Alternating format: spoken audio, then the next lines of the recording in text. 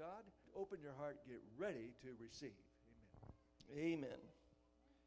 Well, good morning.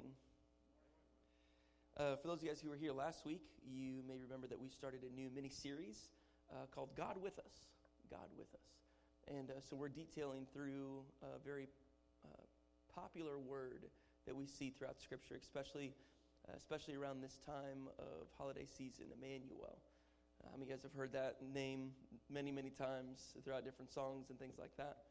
Yeah, it's very, very common to see that. But I think that the implications of that name, that meaning, Emmanuel, God with us, is a little more important than what we tend to gloss over just in passing through these times. I know that holidays are a great means of reminding ourselves of certain things that had happened, and many times it's great when those things first happen. It's hot on people's minds. It's quick for them to remember. They either live through something like many of us remember when we look at September 11th. Many of you guys can remember exactly where you were that day when that happened. The things that were happening around that time, what the news was like, what the different conversations you were having, what was going on with security, all the things that happened nationally whenever September 11th happened. And so now when September 11th rolls around, you remember specifically because you experienced. And so it's easy when you experience something to remember those things. But when we talk about like the Reformation of the church with Martin Luther, whenever he nailed up the 95 Theses on the door post in Edinburgh, you don't quite connect with it as well because we weren't there. And so if we don't know specifically about what had happened, it's harder for us to be able to connect easily with what goes on, because it was October 31st when Luther put that up on the Wittenberg door. When those theses were put up, and that transformed the way that we look at many of our churches today.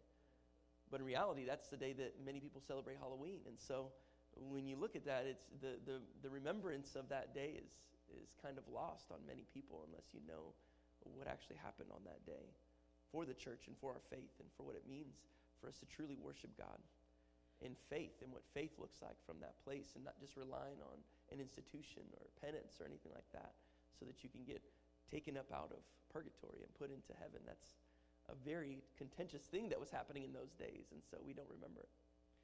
And so when we say Emmanuel, God with us, it's an easy thing for us to sing in songs. It's an easy thing for us to just say quickly in phrase around these times of winter months and singing in songs and things like that. It's great. I love it. But we tend to just do it around this holiday season without a deep conviction around what that actually means. And can we carry that throughout the rest of the year as well into our lives? When the Israelites, when they would gather around and they would have different festivals and feasts, they wouldn't just gather and eat. So something that we do very well here is we can gather and we can eat. It's awesome. I love good food, but they didn't just gather and eat. They gathered around and spent quite some time around the table, detailing the history of what their people went through in the midst of suffering, trials, triumphs, things that their people did right, things that their people got really wrong, and how God showed himself sovereign in the midst of all of that. They detailed that at the table in the midst of those festivals and feasts. Everything they did circled around remembering what God had done. And so I'm going to read the two passages of Scripture that we walked through a little bit from last week. Isaiah 7:14 to start with. And I'll talk a little bit more about the prophet Isaiah today. But he says here in chapter 7, verse 14, "Therefore the Lord himself will give you a sign. The virgin will conceive and give birth to a son, and we will call him Emmanuel." Matthew chapter 1, verses 18 through 25, he says this. "This is how the birth of Jesus, the Messiah, came about. His mother Mary was pledged to be married to Joseph, but before they came together, she was found to be pregnant through the Holy Spirit. Because Joseph, her husband, was faithful to the law and yet did not want to expose her to public disgrace, he had in mind to divorce her quietly. But after he had considered this, the angel of the Lord appeared to him in a dream and said, Joseph, son of David, do not be afraid to take Mary home as your wife, because what is conceived in her is from the Holy Spirit. She will give birth to a son, and you are to give him the name Jesus, because he will save his people from their sins. All this took place to fulfill what the Lord had said through the prophet. The virgin will conceive and give birth to a son, and they will call him Emmanuel, which means God with us. When Joseph woke up, he did what the angel of the Lord had commanded him and took Mary home as his wife. But he did not consummate their marriage until she gave birth to a son, and he gave him the name Jesus. This is fascinating. Fascinating. First off, our dreams are really important. Dreams are real valuable. I tend to believe, and you can disagree with me, that's fine, but I tend to believe that if we spend a good third of our lives at least sleeping, then that's a great opportunity for the Lord to speak to us in times where we are completely void of distraction. And so dreams can be very important. We at our house we've been practicing this a little bit more. I took a class at seminary on prophecy, biblical prophecy for today. And in that, we also did a little bit on, we read a book by James Gall on dreams. Really, really fascinating book. Really great to go through and read the biblical basis for God speaking to us in dreams. And he details, Gall details in that book that the Jews would go through a bedtime prayer with each other in the middle of that. They would go through a bedtime prayer. And in that prayer, they would pray for, I'm going to leave that there. I would have to search for a minute. In that bedtime prayer, they would go through and they would thank God for all the things that he had done that day. They would detail, I'll just look it up. It's on my phone. I had it right there. Because I don't want to mess this up for you guys as I'm talking to you guys about this. But we've started to pray this. I have a notebook that's right next to my bed. And we open up this notebook. I call it my dream journal. And we sit there and we'll read this every night. And if I have a dream that I can remember, I'll open up the journal and I'll write the dream down. And it's been really cool. Okay, here it is. This type of prayer prepares the heart and mind for the tefillah and the bedtime prayers themselves. So tefillah, the type of praise. These actually constitute one prayer in 3 parts.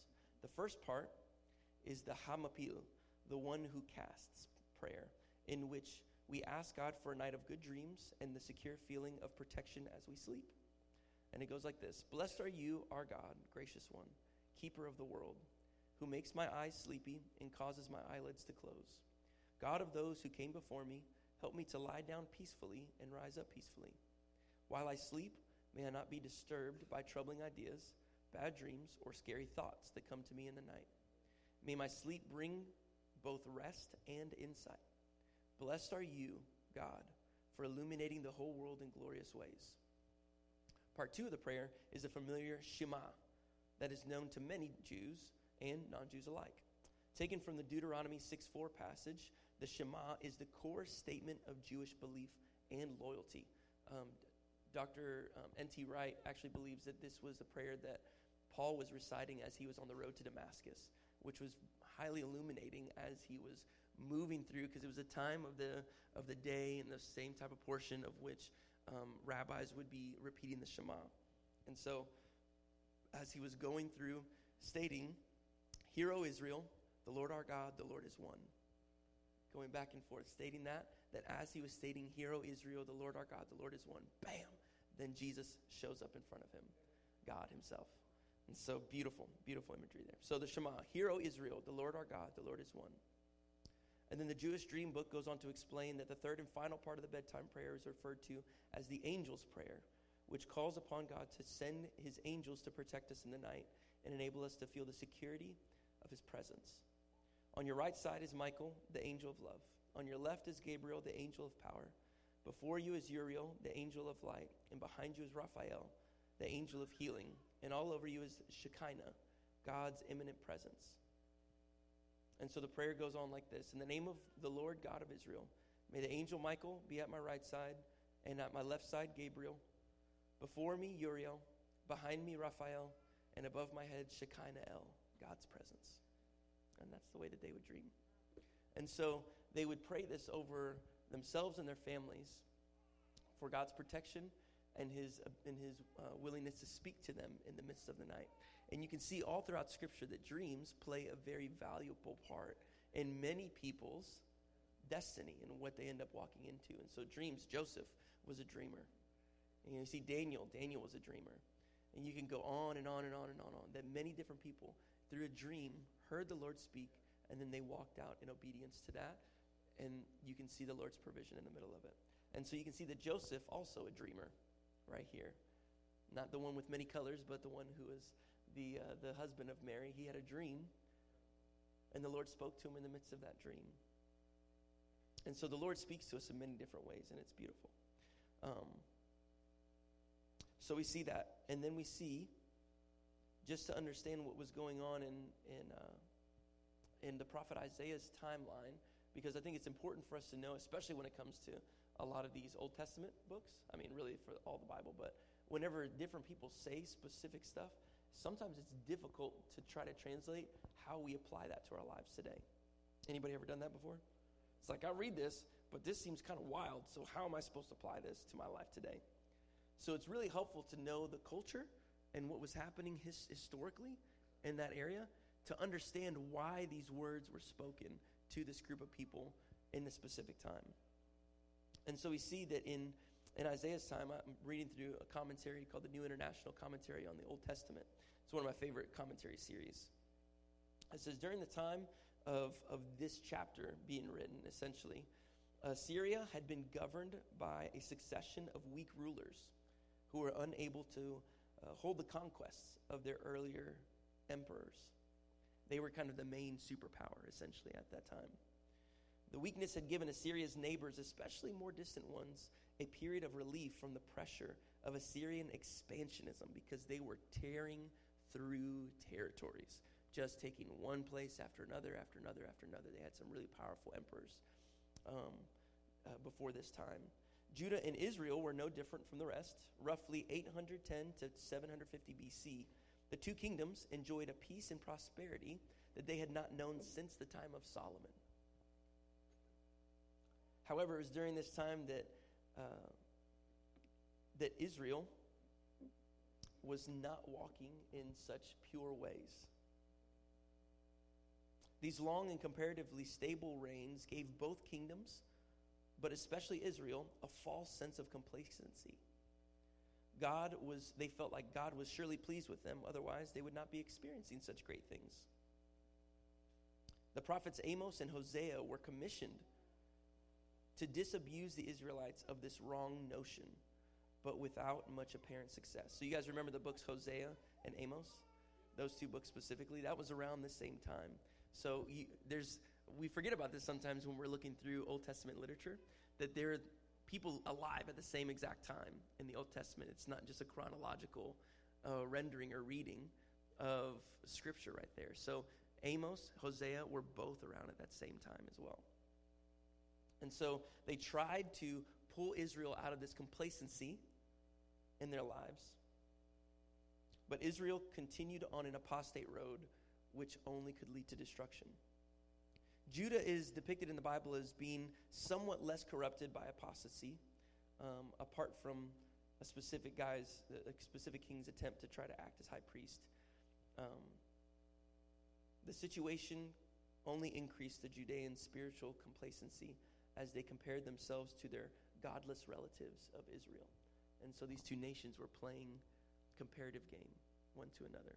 Israel starting to walk into much more idolatry and debauchery. They allowed temple prostitution. They started to do a lot of things like that. They started to walk into some of those ways that the other neighboring nations were doing. And because of that, Judah were like, well, we are at least not like those crazy people over in Israel. We're at least doing way better than they are. Which then, as they compared themselves to the other nation instead of to the standard that God had set, they still walked into idolatry. So a word must be said about the nature of the apostasy into Israel, and later Judah fell. This is defined in Hosea and Ezekiel as prostitution, the debasing of oneself with unworthy lovers for gain. For the Hebrew people, this meant forgetting God.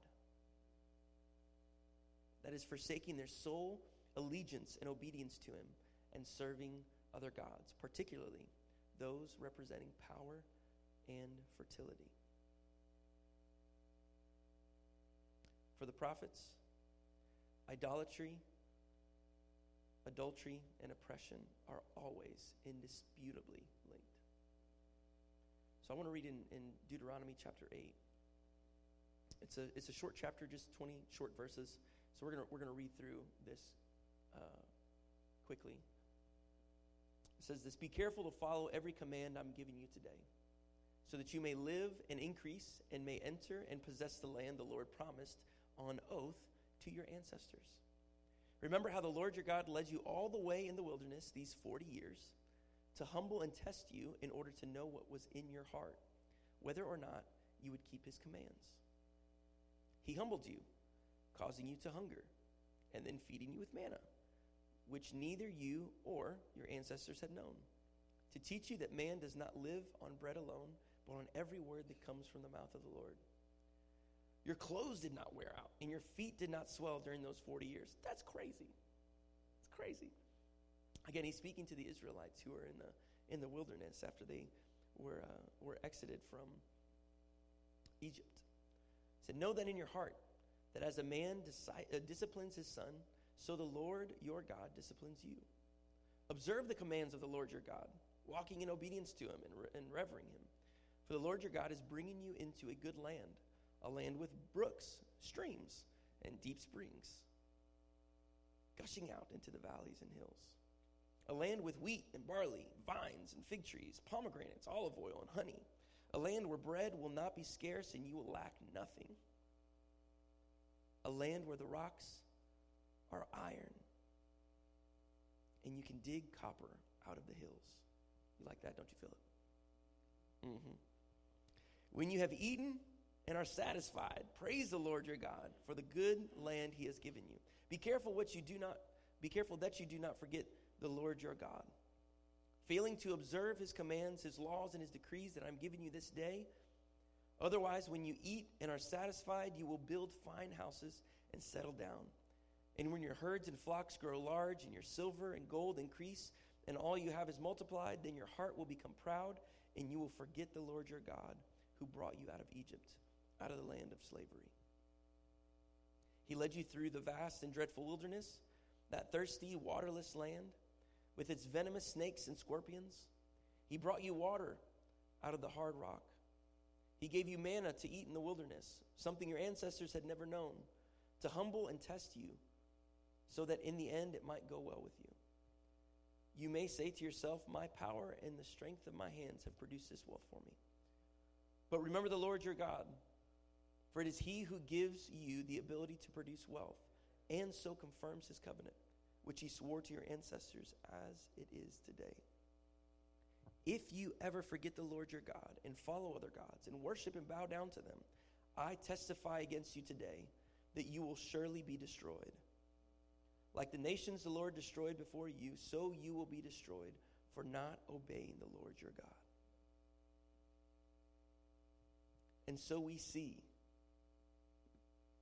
specifically from this passage, that the Lord had promised the Israelites that, hey, if you start walking into idolatry, if you walk back into this type of lifestyle, then it's going to be very difficult for you to continue to live in a place that is full of the abundance of my blessing.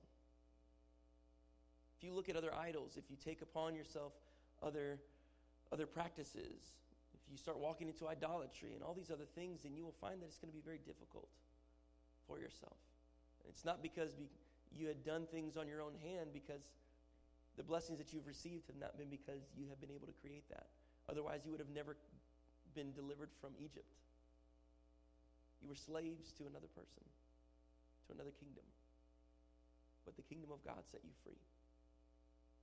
And so you see that Hosea and Amos, these guys were tasked with the opportunity to tell Israel, remind them yet again, it is not by your own hands that you've received blessing.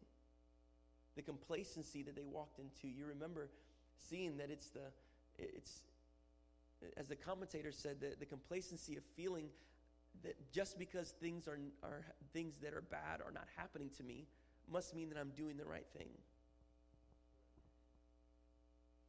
How many times have we thought this before in our lives? Hey, I'm not living for the Lord, but things bad aren't happening to me, so that means that I must be okay. How many people in the world are thinking that right now? Man, I got loads of money. That's awesome. I got 15 yachts, and I got 17 houses, 4,500 cars. Things are good. I'm doing whatever the heck I want to do. But it doesn't mean that their soul has peace. Also doesn't mean that they are void of having to figure out what authenticity looks like around them. They're always having to look over their shoulder, hoping that somebody doesn't come around and take what they have built themselves. Because when you become the king of your own castle, it becomes very difficult because you become the sole defender of that castle. When Jesus says in Matthew 5, blessed are the poor in spirit, for theirs is the kingdom of heaven. The Lord is responsible for the kingdom of heaven. So when we're humble and poor in spirit, and that means we come to him knowing that he is the one that is the protector and the provider. He is my strong tower and my strength. Out of all the people that we see in the times of Abraham, Genesis chapter 18, we see from verses 16 through 19, the Lord tells us what his plan was for Abraham. He says this, when the men got up to leave, they looked down towards Sodom, and Abraham walked along with them to see them on their way. Then the Lord said, shall I hide from Abraham what I'm about to do? Abraham will surely become a great and powerful nation, and all nations on earth will be blessed through him. For I have chosen him so that he will direct his children and his household after him to keep the way of the Lord.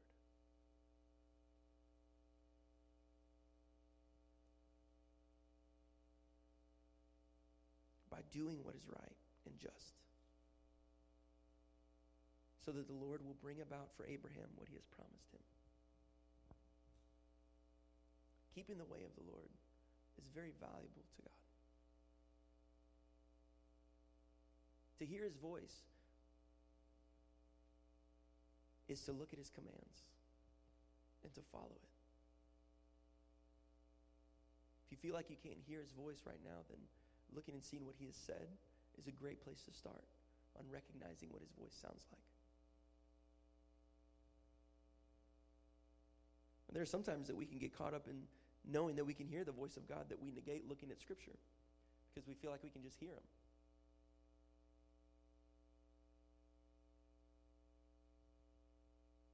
We have to know what his voice sounds like, and we have to continue to look and see what he has to say, because I guarantee you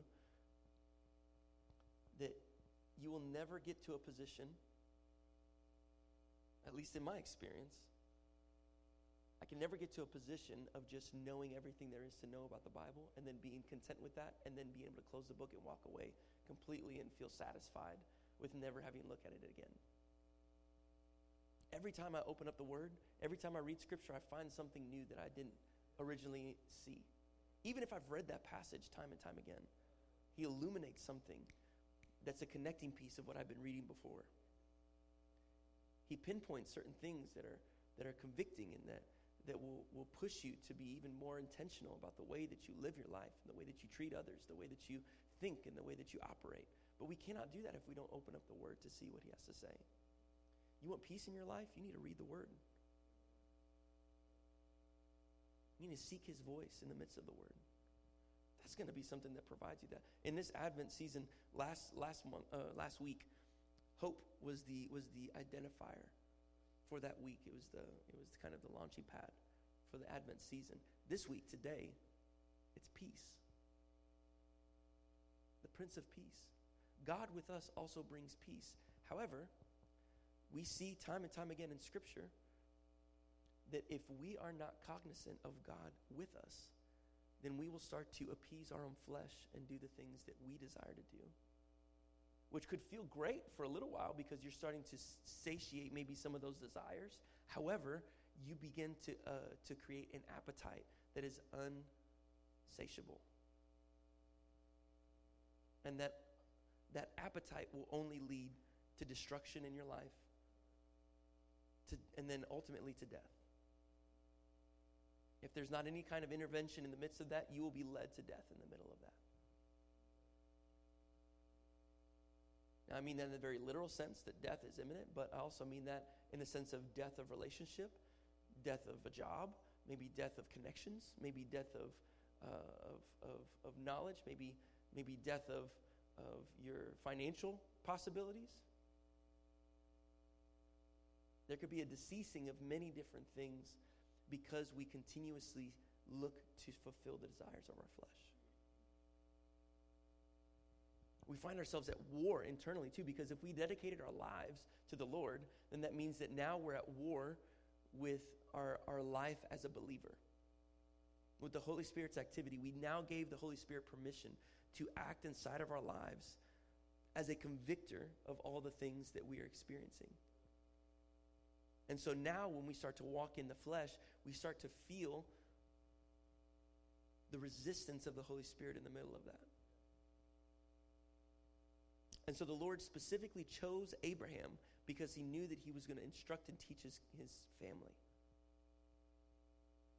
To teach them the law, to teach them the ways of the Lord. To follow after him. The funny thing is that right after this passage that I just read, Abraham goes to take,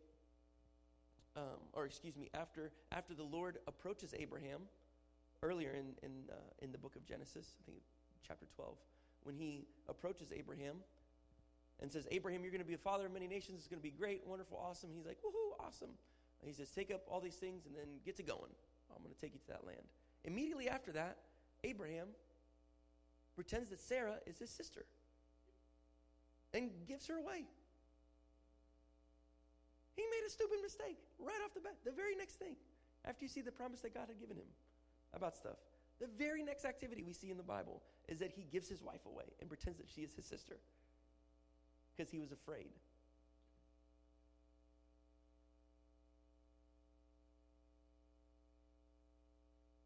So we make mistakes. People in the Bible are not void of making mistakes.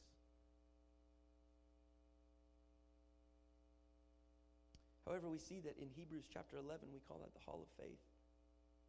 There are many different people listed in there. Abraham's one of them, Moses another. And it goes on and on and on to show the different people who have been counted to have faith. But the crazy thing about it is that we cannot hold these people high on a pedestal, because you look at each and every one of those people's lives, and they all messed up. Every one of those dudes messed up. Those guys and gals. They had many different things that they fell in, except for one on that list. His name was Jesus. Showed that we, even the strongest names in all of the Bible that you can see throughout the Old Testament, didn't get it right, which is very encouraging to me. Very encouraging to me. And that even though they didn't get it right, there's hope that was still found in Jesus Christ. Last week we talked about how God desires to dwell among us. From the story of creation we see. From Adam and Eve, he desired to remove that shame that we tried to cover up with our own selves. Our own fig leaves, trying to cover it up, knowing that leaves deteriorate at some point. I get a yard full of them right now. You step on them, they crunch, they crumble. Not very great means of clothing, if you ask me. What he did was he removed what they tried to cover up, and he clothed them with something that was lasting.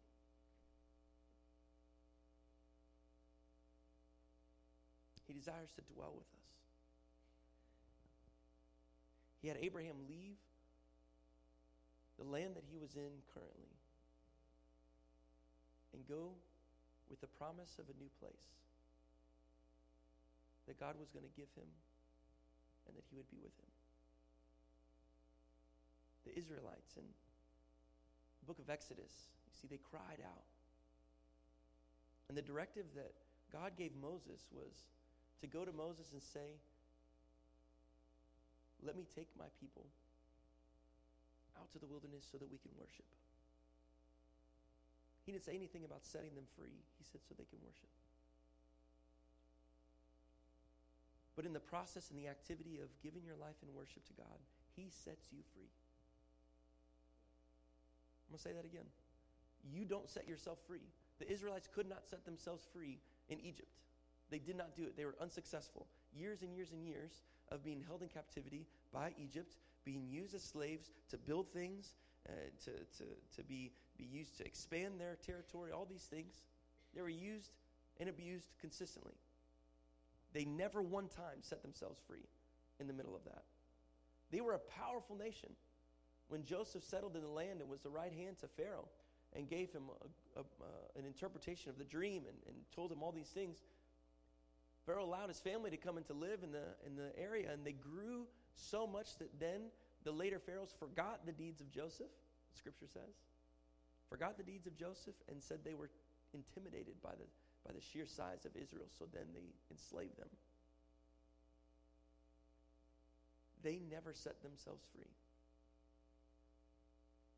But in the yes that Moses gave in leading the people out of Egypt, he gave a yes to go worship. And in that yes to go worship, the Lord set the nation free from their captivity. Not only set them free from captivity, but he also destroyed the enemy as the enemy pursued after them in the middle of it. You can think about that a lot. Think deeply on this, in that whenever they left the nation of Egypt, they were given gold, they were given all kinds of different things that they could utilize. I mean, they were given riches upon riches. They were given all kinds of things that they were able to take. It was incredible, the amount of goods that they were given by the Egyptians so that they can get out. And they left, they walked right out of the nation. And as they were going, they felt the freedom and the liberation of that. Oh my gosh, look at this. This is incredible. We are set free. We're going out to go worship. Happy day. And then in the distance, they heard the patter of the hooves of the horses. They heard the chariot wheels rolling and rolling quickly, as it was a small sound and increased in much larger sound. The hair on the back of their neck began to raise. Panic began to set in. Heart beating quickly as an entire nation, mostly on foot, was trying to go out to a place to go worship. They did not feel the peace of God in that moment. What they felt was the fear of captivity once again. How many times have we felt that in our lives, where I know I'm saved, I'm free, I'm no longer in the same place that I was before. This is incredible. This is amazing. I'm not bound by the Egypt that was defined in my life, whether it was drugs, alcohol, whether if it was adulterous behavior, whether if it was you can name whatever it was. I was a gambler, I was this, I was that, I was a liar, I was a cheater, I was a thief. Name it. I'm out of that now. It's great. That Egypt is behind me. But then as you're walking through life, you feel like you hear the hooves of the enemy approaching again. You feel like you can almost sense the rumble of the ground as the chariots start to approach you from behind. You're not in captivity again, but you sure do remember what it's like to be in that position. You sure do remember the feeling of those chains on your hands as you had to work through that slavery. You felt the condemnation and the whip on your back again as you hear just yet another shout from a commander in the back. I thought I was free, but yet here I am feeling the same feelings of oppression without even having my hands bound. Fear sets in. Yet, God in his grace and his mercy and his promise to have them go and him to dwell with them separates the enemy from his people, creates a barrier, and then he commands Moses to go. Moses puts his rod out. The sea splits. Goodness gracious, I thought this was not going to work. I thought it was for sure that we're going to go back into slavery. But he provides a way where there seems to be no way.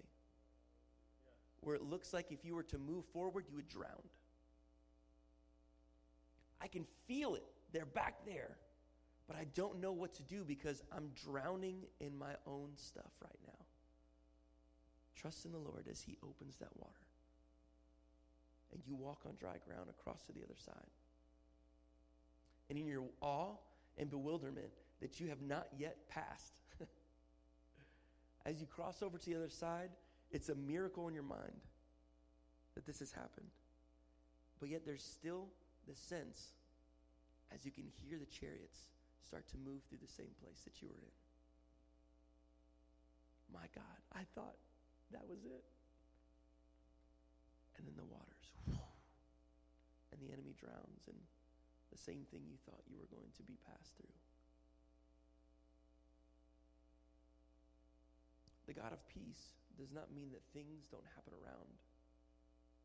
The God of peace means that as you trust in him, that he will make a way, and I will not have to worry about being full of fear, because my trust is in the one who gave me the command to go and worship. It was in going to worship him that they were set free, not them hearing a massive word that they were going to be completely removed from their chains and that.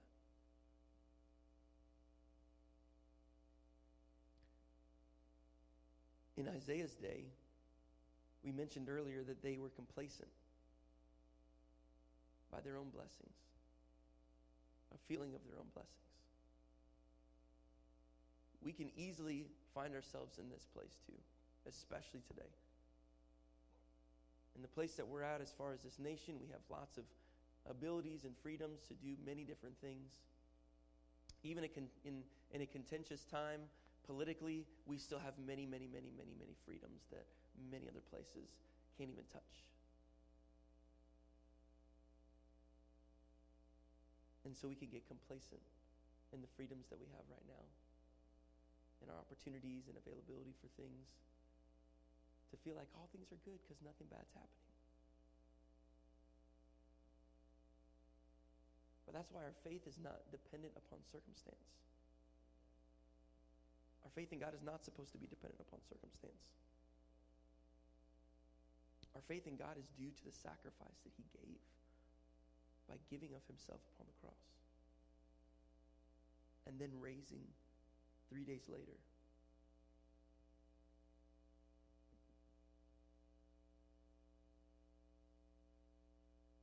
For I have chosen him that he will direct his children and his household after him, to keep the way of the Lord by doing what's right and just, so that the Lord will bring about for Abraham what he has promised him.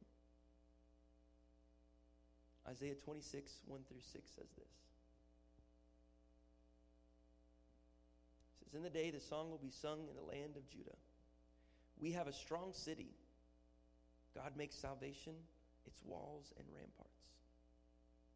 Open the gates, that the righteous nation may enter, the nation that keeps faith. You will keep in perfect peace those whose minds are steadfast because they trust in you. Trust in the Lord forever. For the Lord himself, is the rock eternal. He humbles those who dwell on high. He lays the lofty city low. He levels it to the ground and casts it down to the dust. Feet trample it down. The feet of the oppressed, the footsteps of the poor. The path of the righteous is level. You, the upright one, make the way of the righteous smooth. And we'll end on verse 9. Yes, Lord, walking in the way of your laws, we wait for you. Your name and renown are the desire of our hearts. My soul yearns for you in the night. In the morning, my spirit longs for you. When your judgments come upon the earth, the people of the world learn righteousness. God with us, Emmanuel, is righteousness come to earth. Righteousness embodied in Christ, displayed for us to see what it looks like, to truly live for Him.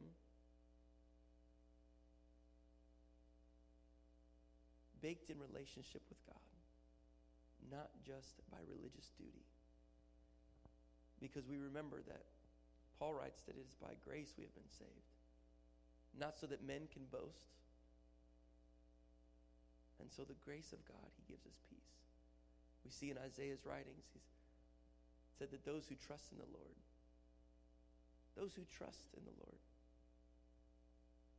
are kept in perfect peace because their minds are steadfast. He didn't say because their circumstances are never bad. Their minds are steadfast upon Him. As we remember peace in this Advent season, we remember that He is the Prince of Peace, that when God came, we have perfect submission in Him, knowing that when I give myself to Him in worship, He's the one that sets me free. When I give myself totally to Him, and I like to define worship in the sense of hearing the voice of God and obeying it in action, in belief. Worship is not just singing songs, although I love to do that. It's very fun. I enjoy it.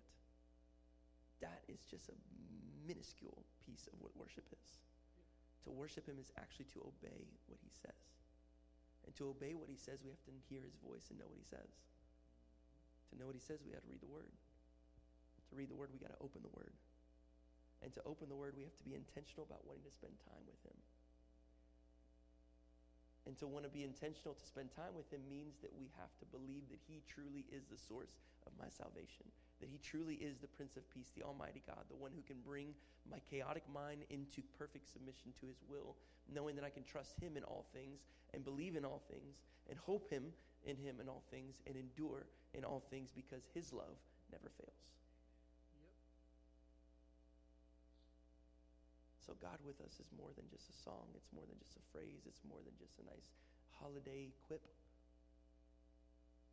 We cheapen it if we only make it that.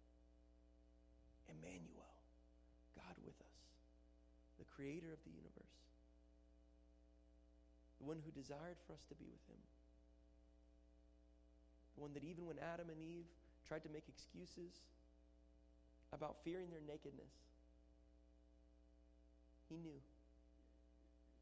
He knew that it wasn't the shame of their nakedness that was the miss. It was the missing of His voice and the listening to another and taking that as truth. That was the sin.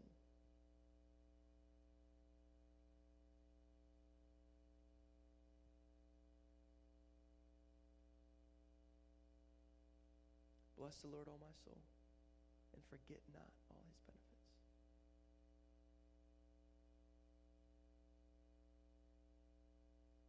The Lord is my shepherd, I lack nothing. The Lord is my shepherd, I lack nothing. I forget His benefits when I think I lack something. With my lips, I don't bless His name. Because whenever I believe that I lack something, it's calling God a liar. Stating that He cannot fill what I need. So if I forget His benefits, I'm saying that I lack something because He cannot provide it. But if I truly bless His name in worship and praise, then that means I will not allow the circumstances of life define my belief in His ability to provide for me everything that I need. He even sent ravens to Elijah when he was at the brook so that he could eat. He will provide for you. Even in the wilderness, He provided manna for a nation of Israelites, a nation, bread from the sky, dropped. Wild. Their clothes didn't tear. their feet didn't swell. That was in the Bible. I just read it. The Lord is my shepherd, I lack nothing. Emmanuel, God with us. Is he your peace this morning? Or are you allowing fear of the past to be the thing that's on your mind as you're walking through obedience to worship him? Let's stand.